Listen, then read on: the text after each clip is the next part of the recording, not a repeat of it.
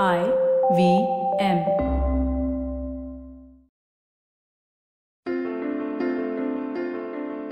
For IVM Studios, this is Vineet Kanapar live on tape. You're listening to Storytellers and Storysellers.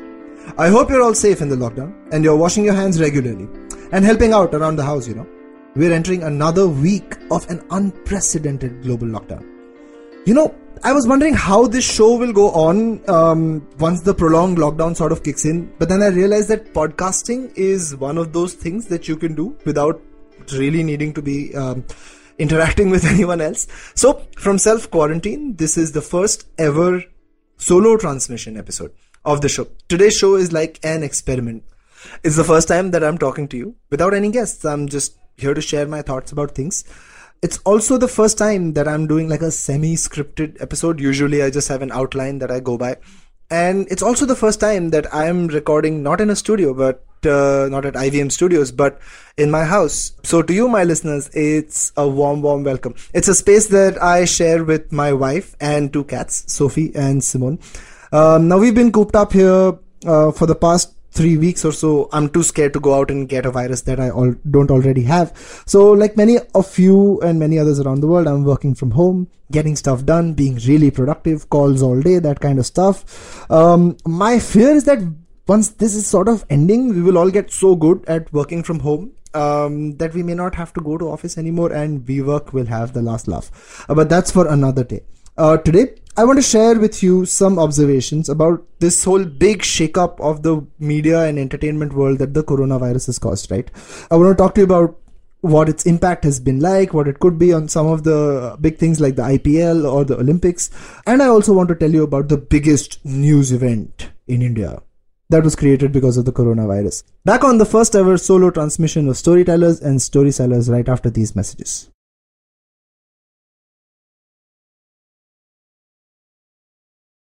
Let's start this conversation around the beginning of February, right? The coronavirus was really raging in China, around the world. Italy was getting it really badly. But in India at that time, it really didn't feel like this was afoot, right? I mean, people were going about their lives. So was I, really. I mean, we were reading about it, but it wasn't really something that was playing on our mind. Like, I was booking tickets to go watch like the Peter Cat Recording Company out outside. So it was pretty like chill. In India, the first case was reported around the 31st of Jan. Until 10th March, we only had about like 10 reported cases, right? It was only the travel sector that was feeling the pinch, was because people were cancelling tickets outside, etc. But in entertainment, plans were still fairly on for like a big summer, right? The Olympics were still on, IPL was still on. Movie releases were still on. So that's when the government started sort of giving out feelers, right? Shut down movie halls, shut down large gatherings, starting to shut things down. But it wasn't until PM Modi really came out and spoke to the nation that we really realized at large that it was something that was going to affect us in a big way, right? Maharashtra was doing its own thing, Kerala was doing its own thing, but it took PM Modi to sort of come in to do 2 national addresses in a short span. He tried to calm the country down, and he offered very sort of sagely but very pointless, largely sort of bland advice. But that did not stop him from creating the largest ever news event created in this country, right? If you look at the numbers, demonetization was covered by about 114 channels, beamed to about 57 million people. The abrogation of Article 370 was about 163 channels, right? The Janta curfew was carried by 191 channels to 83 million people. Wow, that's a record, right? Of some kind. But a few days later, the PM's lockdown transmission, that was beamed out by 201 channels to an estimated 197 million people. 201 channels, 197 million people. That big a platform. Staggering, right? We could have expected something better. Anyway, moving to the sports world, even the sports world till about the beginning of March was like, okay, cool, we'll cancel things. Stuff was getting cancelled in China. There were plans of looking at, let's relook if this is still possible. Big summer was coming up, right? Olympics, Euros, etc. It was March 11th and 12th. That's when the world of sports and entertainment really sat up and took notice, right? It was with Daniele Rugani at Juventus, the defender, contracting COVID-19. became sort of a shocking news, like a top tier Italian footballer getting it, and the NBA cancelling their entire season, right?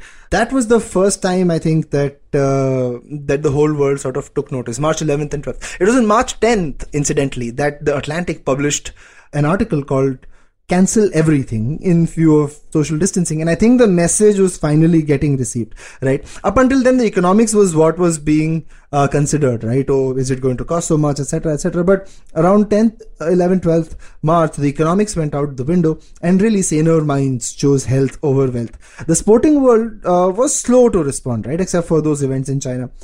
Pretty much every other major or minor event was considered to be on course up until this time. But once the NBA cancelled its season, many others just followed suit, right? To the point that at the moment, we don't have a single sporting event or action happening anywhere around the world. Not a single sport. Not golf, not horse racing, not sepak takraw. Nothing. Personally, it took me a week or so after European football was called off for it to really sink in, right? Even now I get Manchester United alerts for matches on my Google Calendar for matches that will never happen.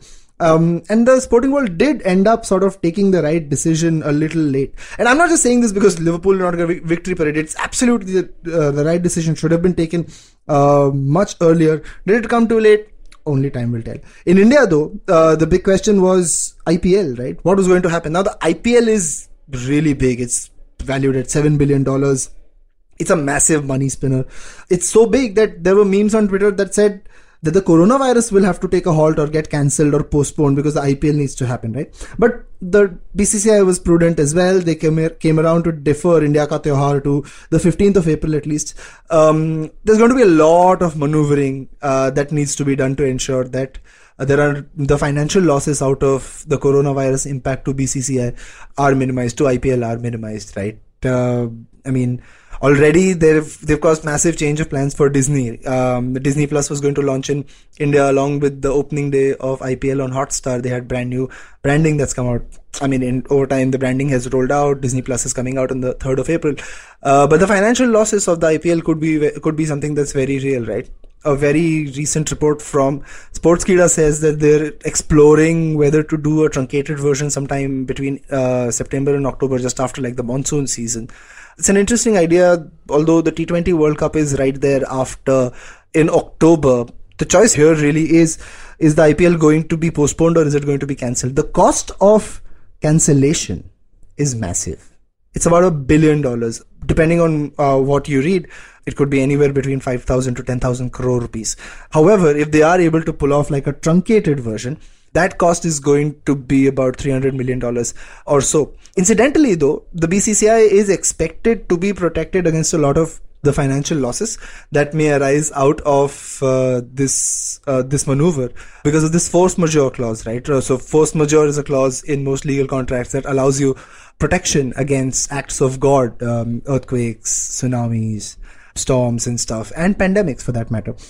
Star as well is expected to be able to pass on a heavy percentage of what might be losses to the advertiser or recoup it from the advertiser. However, there is still a very, very real fear of massive losses if the IPL does get cancelled, right?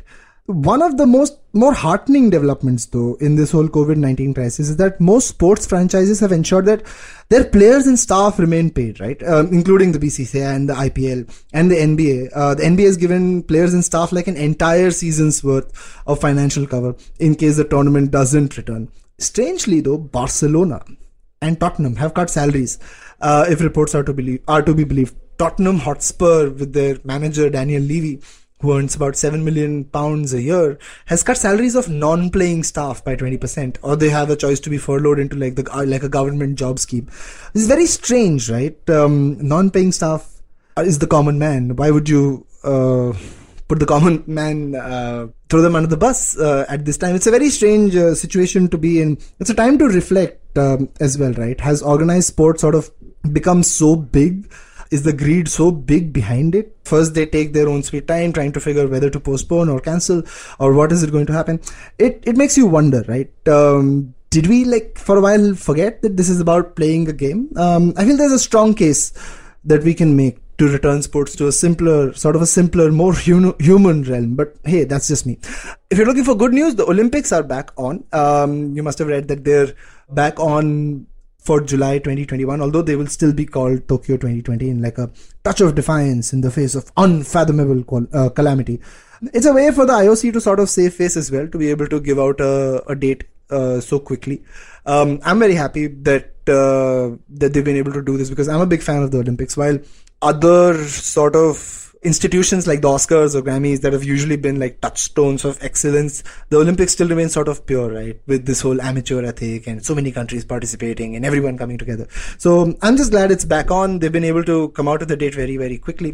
For Japan, Tokyo 2020 is a massive, massive reconstruction bet, right? They've spent about $12 billion over the last 7 years to try and organize these games.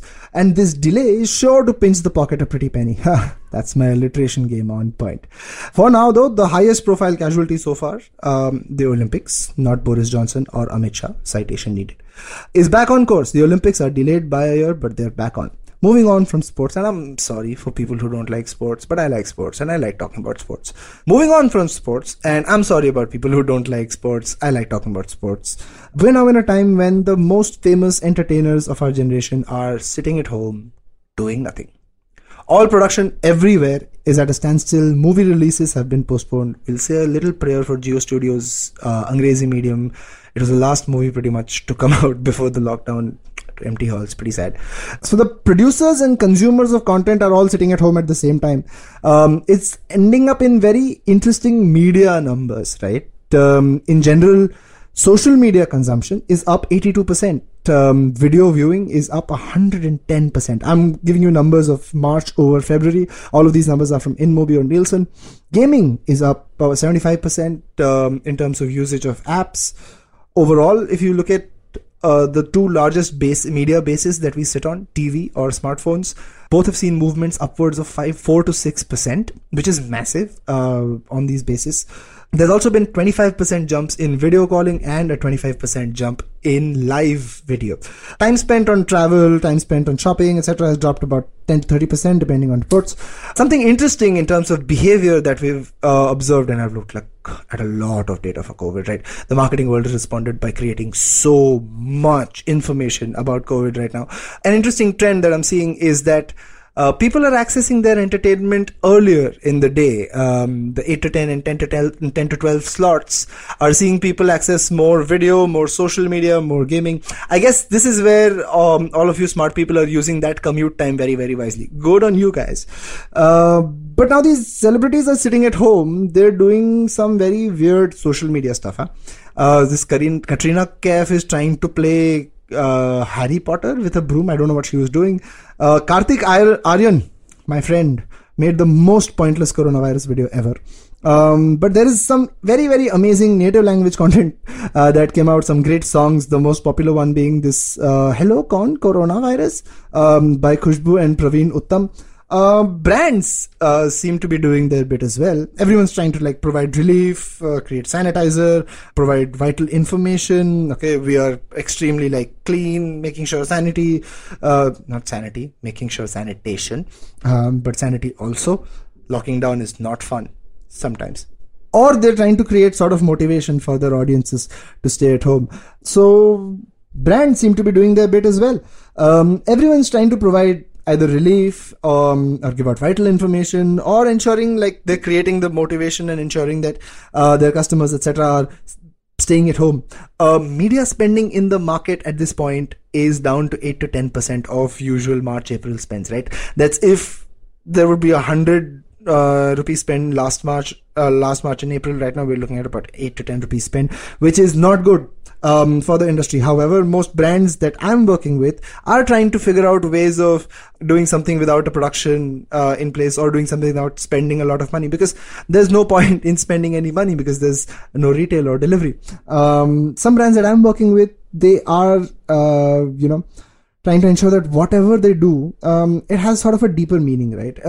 In these times, it's often that there's an itch to do something, right? It's so irresistible that brands end up doing those sort of weird logo change type things, or very gimmicky type things. To me, that feels sort of self-important.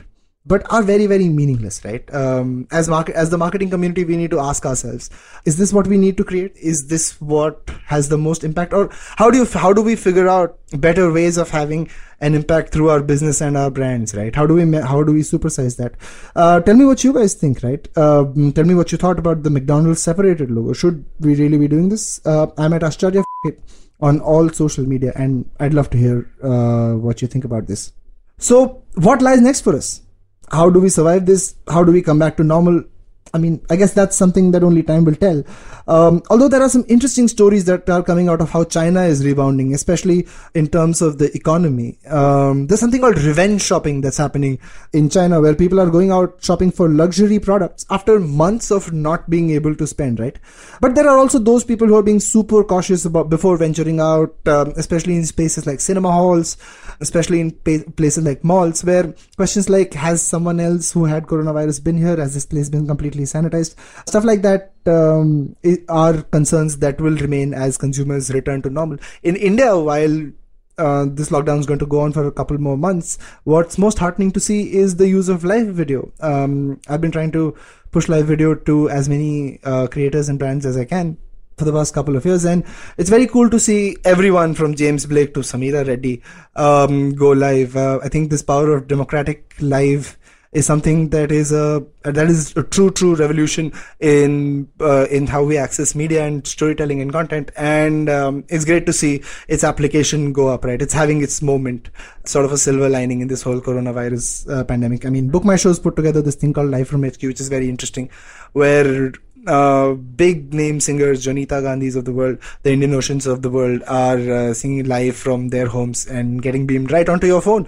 So check that out. I feel like Zoom call and live video are these two things that are going to do quite well after we're done with this crisis, in a way. And that, my friends, brings me to the end of this episode. I wanted to try this experiment with a solo transmission, so I hope you liked it. Let me know on social media. Let me know what you think, what I could add. Let me know other stuff that you think I should talk about.